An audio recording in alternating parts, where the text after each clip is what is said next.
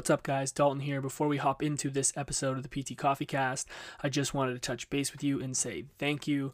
Thank you for tuning in. Whether this is your first time listening or you've been rocking with us since day one, we appreciate your support. Every like, comment, share, subscribe, whatever it is, truly does mean the world to us, and it continues to push us to put out the best possible content for you guys. Before we hop in, I just want to talk to you about our partnership with Physio Network. Physio Network is on a mission to improve physiotherapy standards worldwide. They do this through their research reviews. If you sign up, you'll get 12 research reviews per month in both written and audio form.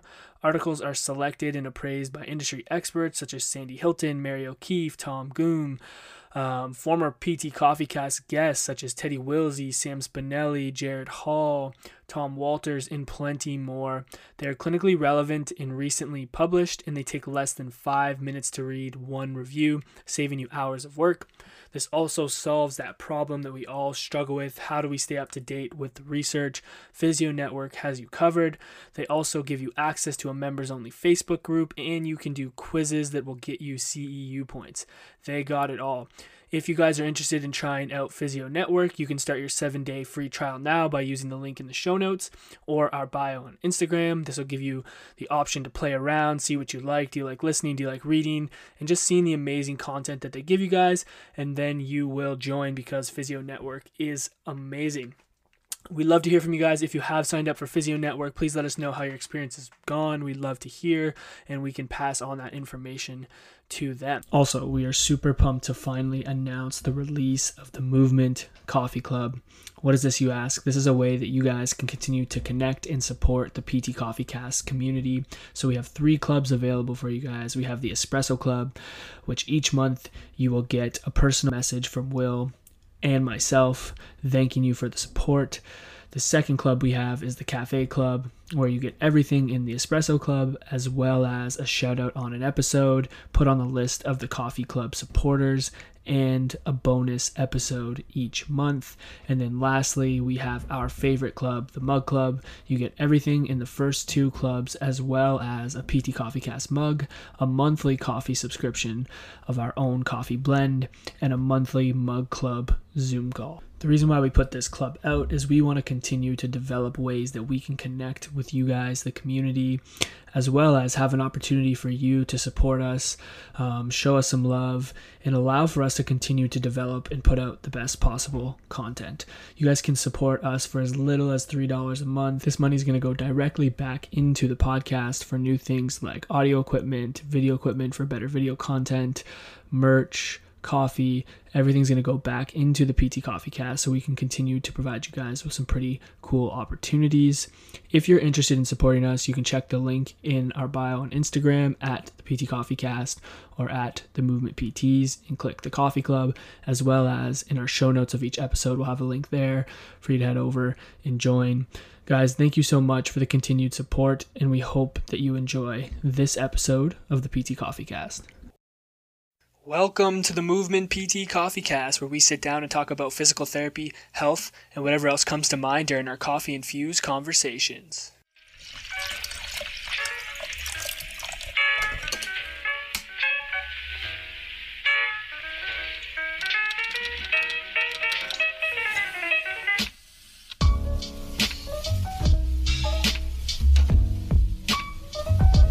What's going on, guys? Welcome back to the PT Coffee Cast, brought to you by The Movement.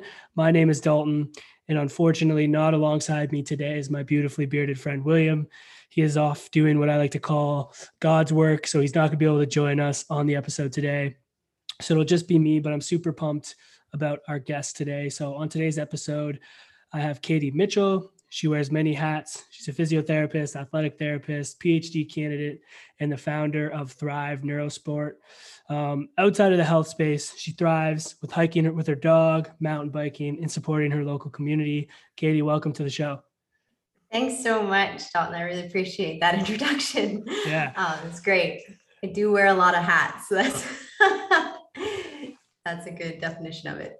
Definitely. I think we'll touch on all those hats, but I want to dive into maybe a little bit of the other things you thrive on. So the outdoors is something that you enjoy, and I know you just got back from a trip. So how was the trip and why the outdoors so special to you?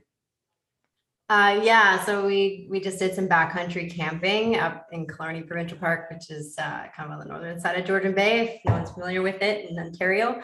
And so we basically just camped on an island for a couple days. No water, no reception, no nothing. So for me, that's I think you can relate. It's one of the ways that I can just kind of get lost and no one can find me. So it's one of the only ways I can totally remove myself from work and actually really unplug. So I really enjoy getting out and having a paddle, doing some hiking.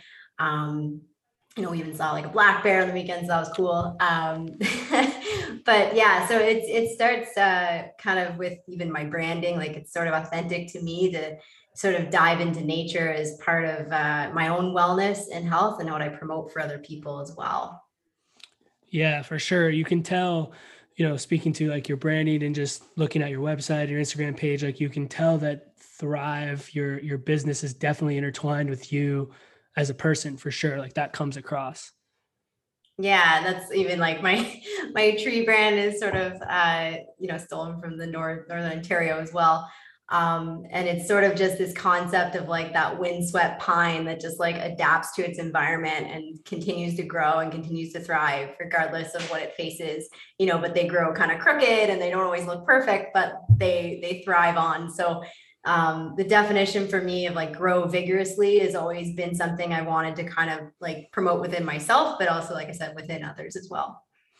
Yeah, I love that. Like I saw you had a hashtag on one of your posts, like grow vigorously. And I wanted to kind of ask you about what that was and why that's important to you. And I'm assuming that ties into thrive and maybe the definition of what thrive is. Yeah, that's like literally if you just Google it, that's what comes up. So that for me was like a mantra for a lot of like the more again personal things I've gone through was like the word that just always kept coming back to me and kind of stuck out in my mind. And it always just it reminds me of even just like even just like development and growth and just even when I come speak of the neural side of what I do, I think of like thriving neural connections and all these things. So it builds into like kind of the other side of Yeah. my practice as well, of like the nerdier side of me. So not just in nature and kind of getting outside and our brains just enjoy being outside. There is science behind that, but it is sort of like the idea that we thrive on like adaptation and change and not necessarily resisting those things is what makes us kind of healthier and more I guess, robust humans over the long run. Yeah. I love it. Like it's such a great creative way to tie in everything that you do and obviously just listening to you share some of the things that you enjoy. Like it's such a great way to tie it all together. Before we dive into more of what Thrive is, I'm curious. So like you're an athletic therapist and a physiotherapist. What was first? And then also what starting your PhD or have been doing your PhD for a period of time, like where did all that come into play? Yeah, so I was like many years ago as a kinesiology undergrad, and I worked with sports teams on the sideline as one of like a student trainer. And so I was working like I think I did 3 years with men's rugby, and even concurrently worked with the women's hockey team at Wilfrid Laurier University. And so I was really busy in my undergrad. I honestly like didn't do what normal people do and have like a job. I just like worked for free and for sports teams. So I wanted to do everything. And so by fourth year, I was working with these two teams and on the road all the time. And I was really keen on being an athletic therapist. But everybody always said like, physiotherapy is also an option. So I applied to both. And for all the students out there, like I did get waitlisted the first time I applied to physical therapy school. So I ended up getting into athletic therapy at Mount Royal University in Calgary. And so it was a 1 year program at the time, which worked really nicely for me. It was an awesome experience to really dive in more into like sport and some different sports I hadn't worked, like football and wrestling and even some like major games experience. So that was really neat. And just to live in Calgary for a little while and move away. And then I ended up just reapplying to physical therapy school because I was still really interested in like the neuro side of things. And the head of the program at the time was also, she was kind of a dual ATPT. And so she had said the main difference is going to be this like neurological aspect that we don't really cover as much. I think that's kind of improved a little bit in the AT programs across Canada now. But 10 years ago, it was sort of not really as evident there. So I was really interested in that stuff. And so I ended up getting into Queens and traveled back to Ontario, unfortunately, Yeah. and went into my master's at Queens. And I absolutely loved that. And so, yeah, I did do athletic therapy first and then physical therapy. And sort of at that point, it was like 7 years of school. I just really needed to just take a break and work for a bit. I just felt like, what I've done so much. I always felt like I was always under a lot of pressure with school, and there's so many exams that I kind of did all those exams in the same summer, which was just, I wouldn't recommend that to It's anybody. chaos. But all my certification and regulation exams were all done in the same year. And so I was just like exhausted. And at that point, like a professor kind of suggested to me that doing a PhD was something that I should consider. And at that time, I was like, no way, like never going to do that. Not interested in doing research. I wanted to be a clinician. And so I decided to work, and I took a job. I ended up back kind of in the Waterloo region, working with a previous instructor of mine, actually from my undergrad, who owned a clinic. And so I took kind of a job right away and just kind of dove into full-time practice. Awesome. And then how long were you working like in practice before you ended up going back to do your PhD? It ended up being very long. I think it was within a year, I was already searching for opportunities and talking to different professors and starting to reach out to potential advisors. And I think it just ended up being that like a full-time clinical practice, which wasn't necessarily my favorite thing to do all the time. I'm a person who likes to have like 3 jobs. Like I was still doing field work with local rugby club. So every Saturday I was on the pitch working like 2-3 games still, and then working full time. And I still had a lot of questions. And I think that's what ended up really sort of being the catalyst for my PhD, is like, especially in the, at the time, sort of like 2014, 2015, was all this emergent literature in the concussion realm. And I started to just like see all these gaps. It was gaps in clinic, it was gaps in the field. And I just didn't have any of my own, what I felt like, ammunition to support my arguments against a player returning too soon, potentially, or removing a player, or like just ensuring the confidence, like my own confidence clinically, but also confidence in those athletes, like I was returning to sport. And so I ended up I was in an area where there's sort of a couple universities to choose from locally. And so I reached out, ended up connecting with my advisor, I think in fall of 2015, to start this following year. So I think I'd only worked about a year before I sort of solidified started applying actually, and started the following year. So I worked another year before I started, but I started to kind of get involved with my lab with my advisor is Dr. Michael Chinelli at Laurier, and he's fantastic. He sort of convinced me. It's one meeting together, and by the time I left, I was like, we're doing this PhD, like this is happening. He's just an awesome guy to work with. And so I needed that kind of reassurance, because I wasn't necessarily very experienced in research. And I definitely had done some cold phone calls to some other colleagues who were doing PhDs that I didn't even know. And I was just like, tell me about your life and just how you were managing all this. And honestly, I get a lot of that still from people. I got a message this morning about someone who was like, how do you juggle all of these things to be able to do a PhD? Because I'm kind of interested in research myself. So definitely recommend kind of talking to some people who are already doing the thing that you might be interested in. Because that's like, I was really on the fence for a while if I really wanted to commit to it. And then I'm really glad I did. Yeah. And I want to hit on one thing that you said, and I think it's important for, like I was mentioning before the podcast, we have a lot of new grad student, like younger clinicians that tune in. And I think it's important to identify that if you want to do multiple things at once, if you want to have like part-time here, part-time there, I think that that's okay. I think sometimes we can fall into this like specific route where it's like, oh, okay, you graduate, you start to work, you work for a bit, you just either continue working full time, however many hours in the clinic, and then maybe you start your own clinic or whatever, but I feel like understanding that it is okay if you don't want to do that and you want to have like part-time here and part-time there, like that's totally fine. And you should explore that. Cause I did a similar thing when I came out of school, as I worked part-time as a physio, part-time as a strength coach, cause it was something that I always was interested in dabbling in and learning more about. And so I think it's important for people to, if they feel like that's something they want to do, to try to explore it a little bit. Yeah, and like I certainly like I feel like I explored so many opportunities and I did so many courses kind of right out of the gate too, is the common story I think on here as well. I did like manual levels, and then I was doing like vestibular rehab, and then I was doing I don't know, like soft tissue release and all these things. And like I did my dry needling and I did all that stuff, which some of that stuff I carry forward and I use all the time. But some of the things also like I've just developed even through doing my own research and just learning and being like just understanding the fundamental things that help me connect the dots for some of that stuff. And so I felt like I was just kind of like grabbing for things when I first graduated and hopefully trying to find the path, but I ended up having to kind of carve it out myself.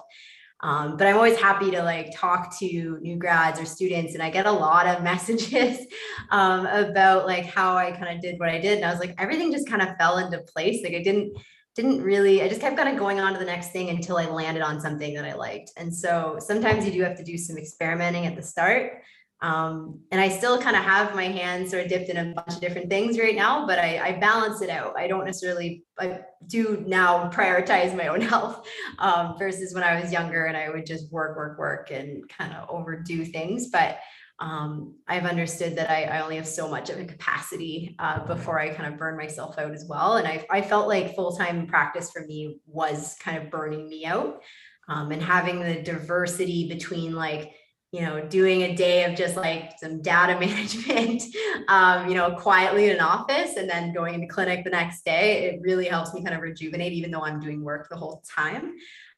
So that sort of balances things out for me. Is I just feel like that person-to-person interaction drains me, and I need to sort of prioritize that time to also be like the best for my patients as well. And so I show up with the energy that serves them the best. That's straight from like an Emma Jack quote, I think. Yeah, but yeah. Definitely. I always find a little Emma inside of me sometimes, when I'm going off like that. I think we all do. But yeah, so you got your hands in a couple different areas. You're still doing the on-field stuff. You're doing your PhD. You're working in clinic. What then led to the transition to starting Thrive in your own kind of space? Yeah, so I think I had about 4 different versions of what Thrive Neurosport was going to be, involving multiple locations. And like, again, like things just sort of, something happened where it just didn't work out, or things, didn't pull through. And so there was a couple of, let's call them like little failure learning experiences that I just, it wasn't the right time. And those things happened because it wasn't the right time. So I didn't necessarily give up on it. I sort of always had this like brand idea, probably held it for like 4 years before I actually started officially. I think I even have my Instagram account like 2018, something like that. And started just posting like really nerdy things that I liked. And so I didn't have the hugest following through that time, but it grew and grew kind of over time. And so I always was kind of like, in the back seat, like always having this plan that was generating and kind of regenerating.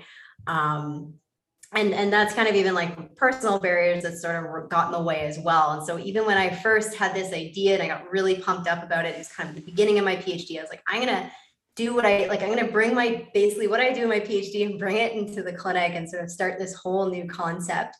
And then like at the end of my first year of my PhD, my partner at the time, he passed away tragically in a car accident while he was up north, actually in Killarney. And so that for me was like this huge, just like my world basically stopped very abruptly. And so I had been going and going and going and doing all these things, building myself up for this thing to take off, and then just like literally had to function day to day. And so that was a huge, obviously, obstacle and kind of just a hit. And I had to take step back. I ended up kind of burning myself out taking time off. And it was the first time in my life I'd actually taken time off of something for like more than a week. Like I took like 4 months off. I went off my PhD for a while and worked like 1 or 2 days a week. And I started doing some counseling and did some things, but I kind of learned that lesson after taking a few months and trying to just like push through, because that's what I've always done. And then kind of the mentality, I think, of the people I used to like be around and stuff, it was always like, you got to just keep pushing and get through it. Right. And so that was the first time in my life where I realized that pushing through things wasn't always the answer. And it actually helped shape, I think, who I am now as a clinician and a teacher and educator, and how I interact with my patients, and how this brand has even evolved. Like a lot of the context behind it is actually inspired by what happened to me. And thrive itself was sort of, again, that word that just always came up that kind of kept me motivated to get to back to where I was, which probably took over a year to really achieve again. And so for me, like there was, you talk about adversity, but until you really have something like that happen, all whatever you were doing didn't really matter at that time. I realized that I could build something up that's amazing, but it could all be gone and very quickly. So I wanted to be really authentic to myself and keep my brand not like authentic, but also focus on my other value of health. And so not only like the health of others and kind of, providing the best informed practices, but also the health of myself, and sort of building something that would encourage that over time and not be something that I feel like I'm pressured to do and feel like I'm going to burn out doing it. And so since then, the brand has really evolved into sort of, again, like nourishing that idea, and sort of being like more on the side of like the human experience, as well as like the science that I believe in as well. Yeah, no, and thanks for sharing that story, because I think it definitely helps people get a better understanding of like the brand itself and why you're doing the things that you're doing and the messaging that you have. And, I think tragic things like that give us perspective. I think everyone in their life has gone through something that would be traumatic to them. And like, I can relate to what it's like to lose someone that's close to you. And it definitely shapes your perspective and makes you think about the things that you're talking about. And, I think it's a perfect example of what thriving is, that whole scenario that that you went through. So to see you kind of come out on the other side of it and start to realize, the important things like making sure you're valuing your health and making sure you're in a good place in order to serve others, like all of those things are so important. And, maybe it wouldn't have happened if you didn't go through the experience that you did, even though obviously you never want to go through something like that. But there's always ways that you can have perspective on those things. So I think it's a awesome, piece for you to share for people to understand that. Yeah, and I think too, like just from the experiences I had and the things that I learned just about like going through different types of therapy and like having support systems, and just even like kind of like the management strategies of like how I view exercise as like medicine, literally, and how I view nature as part of that, and sort of all those things of like having that support system is the other piece. And so when I'm dealing with some of the patients, managing what they're going through, I can kind of relate to the fact that like I've experienced something very similar where it was a journey to go through. And I know value in like those referrals or like those just like low hanging fruit strategies that can get you through a day, versus like feeling like you have to do all these like super cool things all the time, to get yourself better. That sometimes it comes down to, what does your body need on that day, and like what other things could we be looking into. And I sort of have built a bench of like referral network, practitioners that I value so much, of like the things that I can't provide, like I immediately try to get those things in, and build them into the management strategy. So that's really helped, I think, like just again, that perspective you discussed with like understanding what's really going to be helpful, and just again understanding how to communicate with people better has been huge. So Definitely. Yeah. I want to dive into like Thrive itself now, because I don't know a whole lot about like your clinic specifically, obviously what I've seen through Instagram and stuff. But I want to kind of hear how it's different. Like you can tell that it's different, when you go on the Instagram page and you go on your website, you can see that there's something else to it. So I'd be curious for you to kind of lay out and dive into what Thrive is. Yeah. So Thrive Neurosport, for me was always just like, it's one of those complex names that I came up with, and I sort of created Neurosport as a definition of my practice and scope, because I had this sort of like love and passion for neuro and like the brain and how it interacts with the body, but then also like sports medicine is my roots and like where I came from.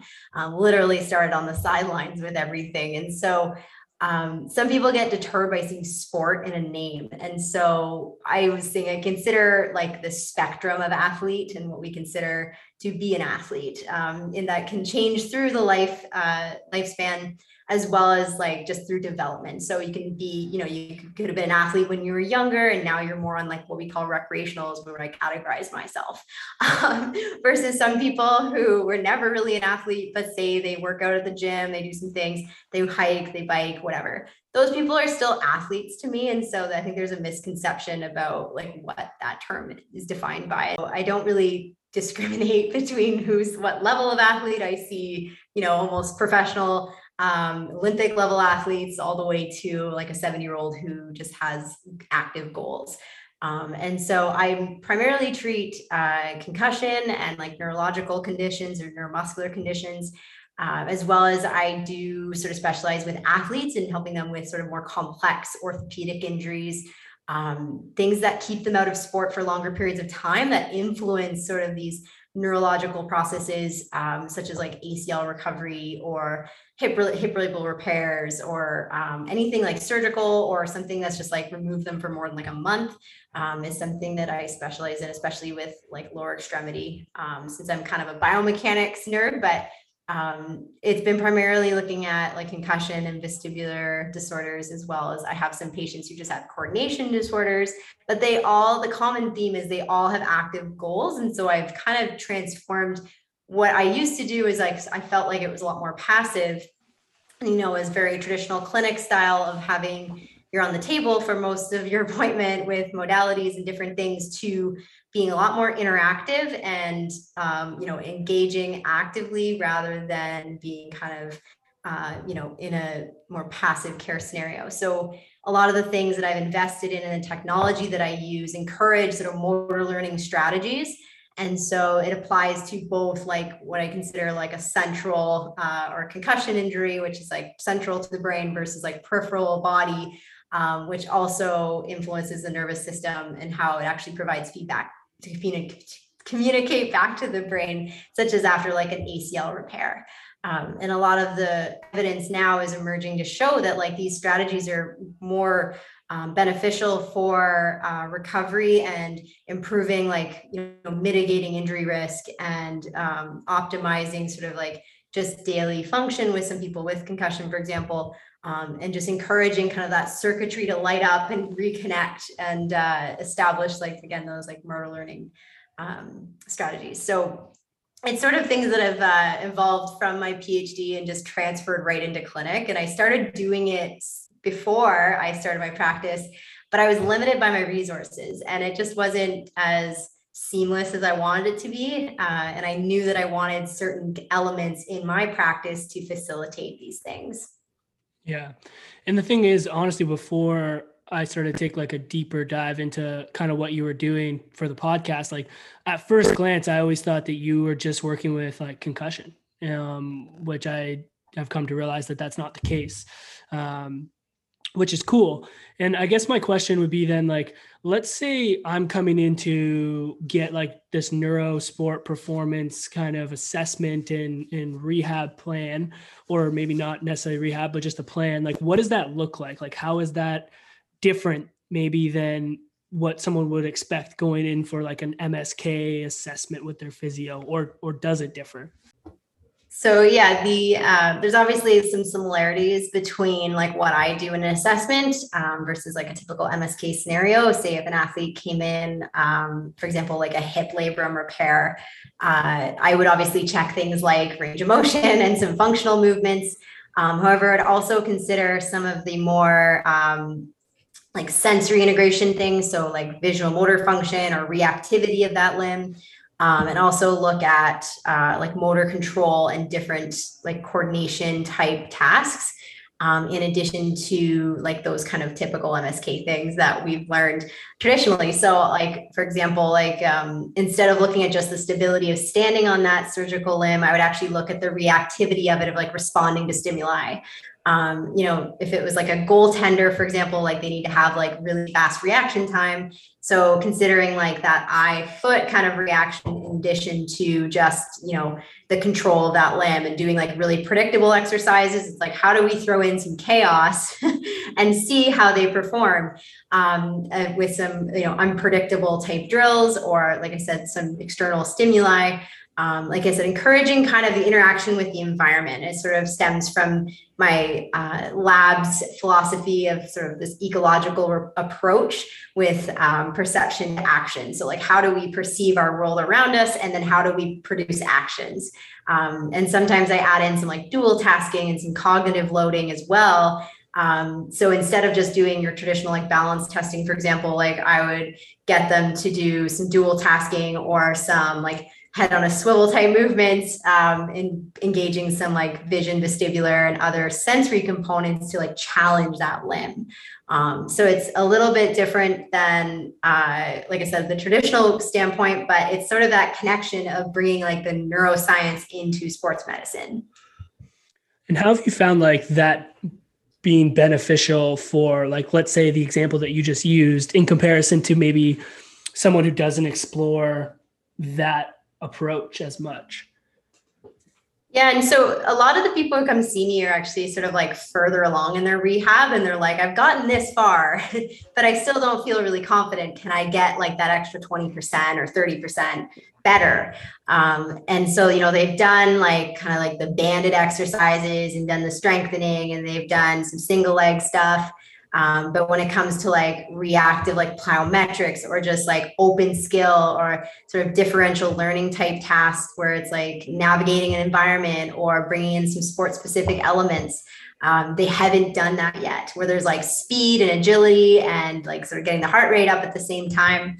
And that's where I bring in elements like the FitLay trainer or apps like switched on training or other things that I use to build those things in. And there is some similarities between what I do, even with a concussion, to what I do with an orthopedic injury. Again, I'm looking at different like elements of those things and variables equation of it all, but it's there's some things that overlap for sure.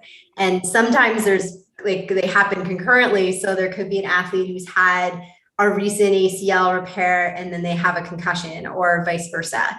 And so you end up bringing in like kind of both sides of bringing in sort of like this concept of head on a swivel and bringing in like head turns, reactivity, like visual elements into rehab, so that they can just like navigate their environment, interact with it naturally, similar to what you would in like a sport competition or like a busier environment.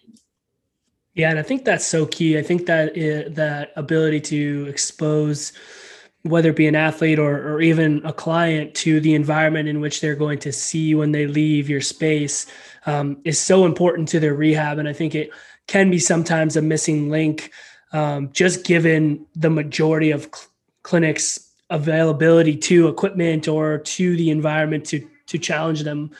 So it makes sense that you have access to be able to do that. And I can see why people would want to seek out you to be able to help fill that gap that they might be missing. Yeah, it's been really neat this year, actually. Just with starting, I only started like in the pandemic virtually. And so it grew from there, where like some of the elements I brought in are meant to be like trainable remotely. So whether it's like an app or whether it's like a software program that they can train with, I've tried to bring in those things so that if I'm seeing someone in Toronto or someone in Thunder Bay, I can apply some of these things to their rehab just as I can in person. Obviously, there's some limitations to things, but I try to do that as best as possible so that I can program remotely just as much as I can in person. And I think just emerging from the pandemic, that's been an evolution, let's say, in clinical practice that's favored me pretty well. particularly for people, again, who are like seeking out this sort of like additional thing that they can do, where they've gotten so far either with traditional neuro rehab or traditional more orthopedic rehab, is like the blurred lines between them to bring in like these functional elements. That doesn't really exist a lot in our space right now. Definitely. And I feel like you're someone, at least here in Ontario, that's pioneering that. Would that be like fair to say?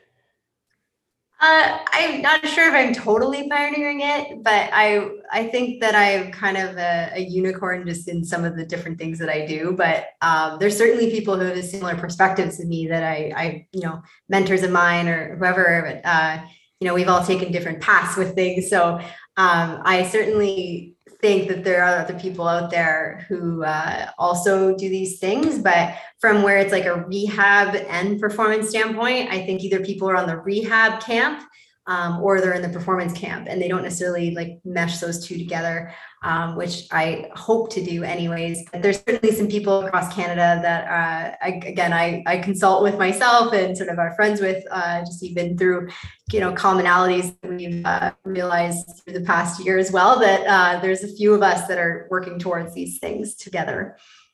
Yeah, for sure. And I guess that makes sense. Like, I think one thing that we try to do, at our space, with the movement, is we try to bridge that rehab to performance gap as well. Now, not as focused on like bringing the neuro aspects of things into it, like that you're very focused on. However, like just even having this conversation, I'm intrigued in learning more and picking your brain. And I know you have courses for clinicians to take to learn more of this stuff. But I think it's a very unique spot that you sit in, from both like the approach that you're taking, as well as researching this clinically with your PhD, and then being able to bring it right into your practice and explore it. I think that's a unique situation. We usually see a bit of a divide from the research and clinical practice, right? From your standpoint with like strength and conditioning, like I bring that stuff in of elements that I've learned just through like athletic therapy and that kind of programming, that like I bring that into like my concussion rehab. So like I bridge, like we'll work on back squats or deadlifts, and figure out ways to like program, pace, and progress it to get an athlete back to training. So like, you usually do like your typical concussion rehab may include some sensory components and some coordination and some balance control, but like how often do you get under a squat rack when you're doing your concussion rehab, or work on sport specific elements that are part of your strength conditioning or your training? And so I actually get to a point where then I contact like the strength coach that they used to work with. It's like, okay, I think we're prepared to actually get back in the gym, but we at least explore those things first, because there's things like dysautonomia that can affect like heart rate regulation, and that can be significantly affected with lifting. And it just usually gets kind of tossed under the rug as exercise intolerance, whereas there's like a lot of things that just need to be sort of recalibrated before you can get them back to their training level, as it were. So I'm kind of that person that like fits in between to get them there, because sometimes like I'll see some pretty high level athletes, and they kind of get into this rut of like, I can't like get past this part of my recovery. I'm sort of stuck at this like 60%, and I haven't been able to move past it, but it's because they haven't really been progressing into those realms yet.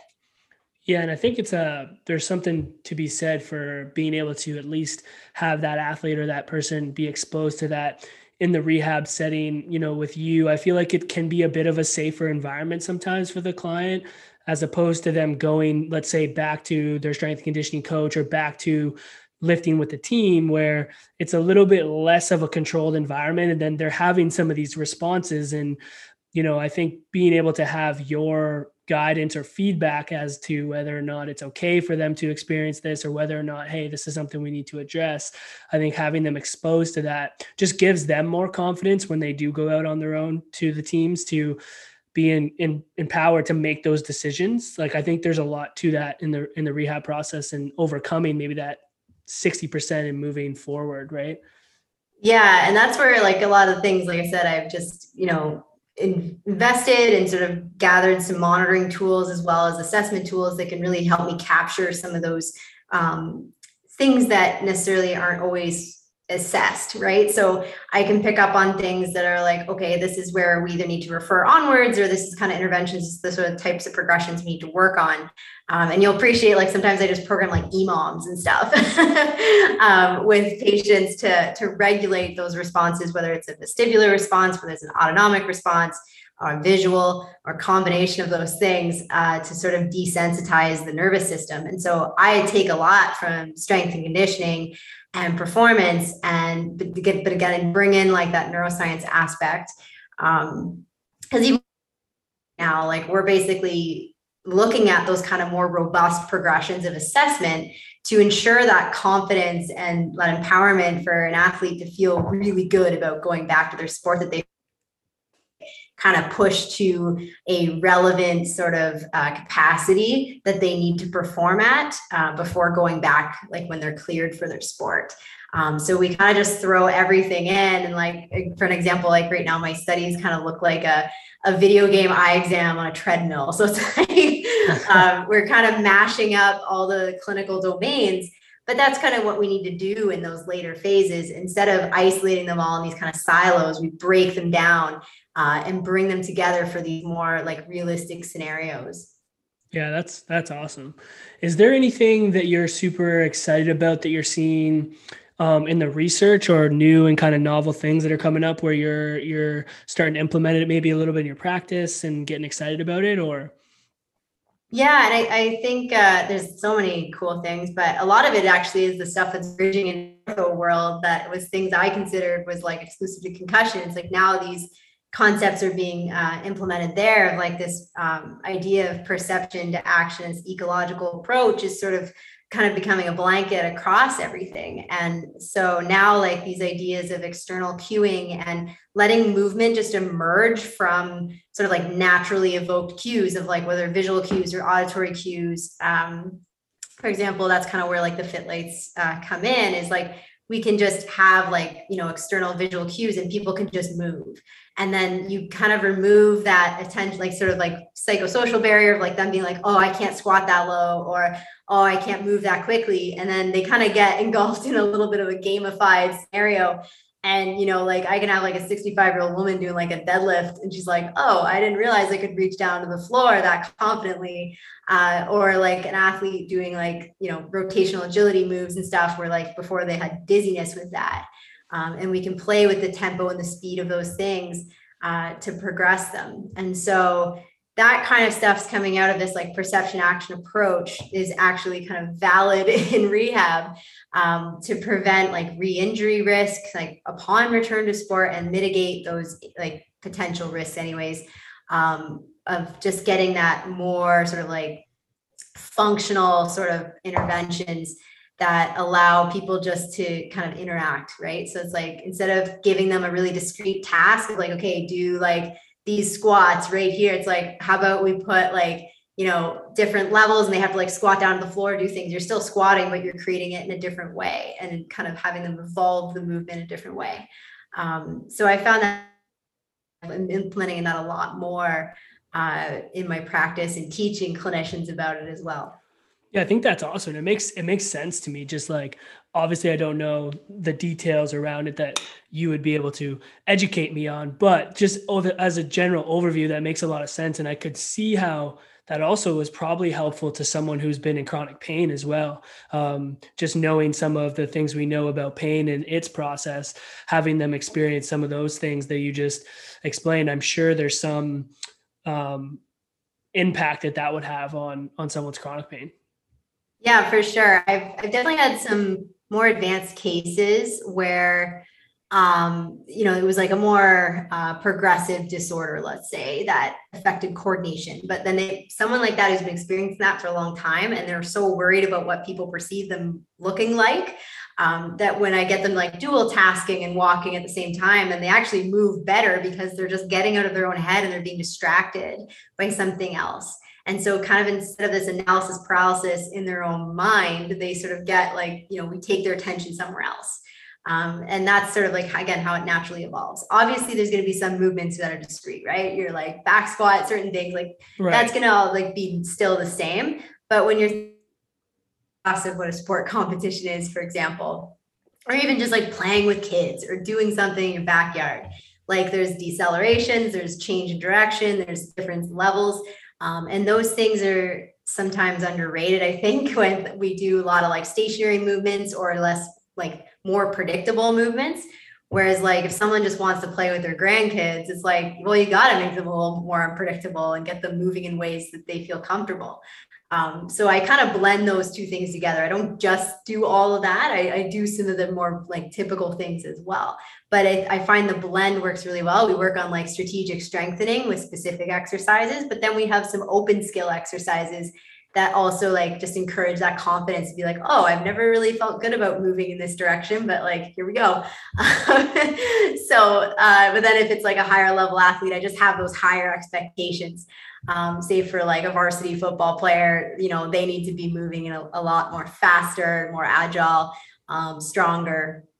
And so I do sort of evaluate people on like, again, that spectrum of like where they actually are with their abilities and what their expectations are. So I don't expect everybody to be kind of this like superior athlete. But there is evidence to say that athletes do have those superior trained kind of perceptual skills. So they should be better. So I do hold them at a higher bar and have those expectations set for them. Right. It's all scalable, right? So that makes sense to me. The last thing I want to talk about quickly as we kind of wrap up here is just to note like the online education that you are doing for clinicians around this. What does that look like, and how can people, you know, seek you out if they're interested in learning more about that? Yeah, and this was something that emerged in the pandemic because I had done some conferences and workshops and things before, and people started just to ask me, they're like, we have nothing to do. Can you teach us a course or something? And I was like, sure. Like I never really considered doing it as quickly as I did. I sort of threw it together last year, and then it was so well received that I kind of just carried it forward.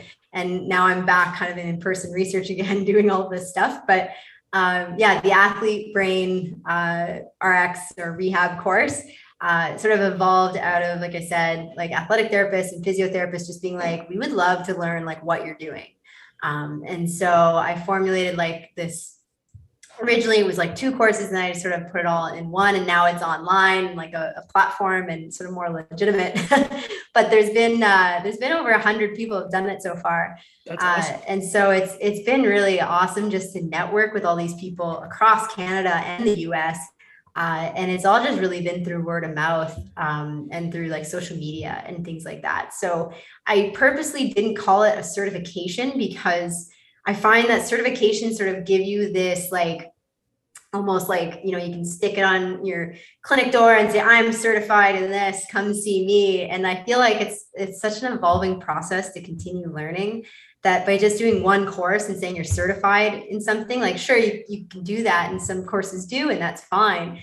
But I think it's like people keep telling me like, oh, I'm like going back to the course content from a year ago and like re-looking at it and like learning more stuff from it just from like a new patient that I saw today. And so that part's really cool for me when I see this seriously like continue learning and continue evolving. So it's not like, okay, I did this course, now I'm gonna like stop there and that's it. It's like, I want it to be something that is like clinicians feel like they can take and apply to what they're already doing. And it's just like understanding these fundamental concepts, taking some ideas that I have, and then they take it and like metamorph it into whatever they want to do with whoever they're working with, whether it's like ski cross or like swimming or maybe it's just like average population people or chronic pain. They take these concepts and they can just apply it as a framework rather than being like, here's what I do, I'm going to teach you this.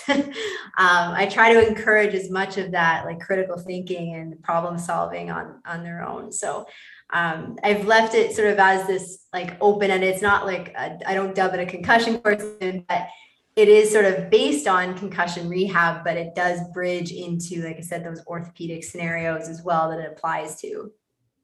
Yeah, no, that's awesome. And it's totally online. Like, do you run it every so often, or is it just like people access the online platform and then they work through it?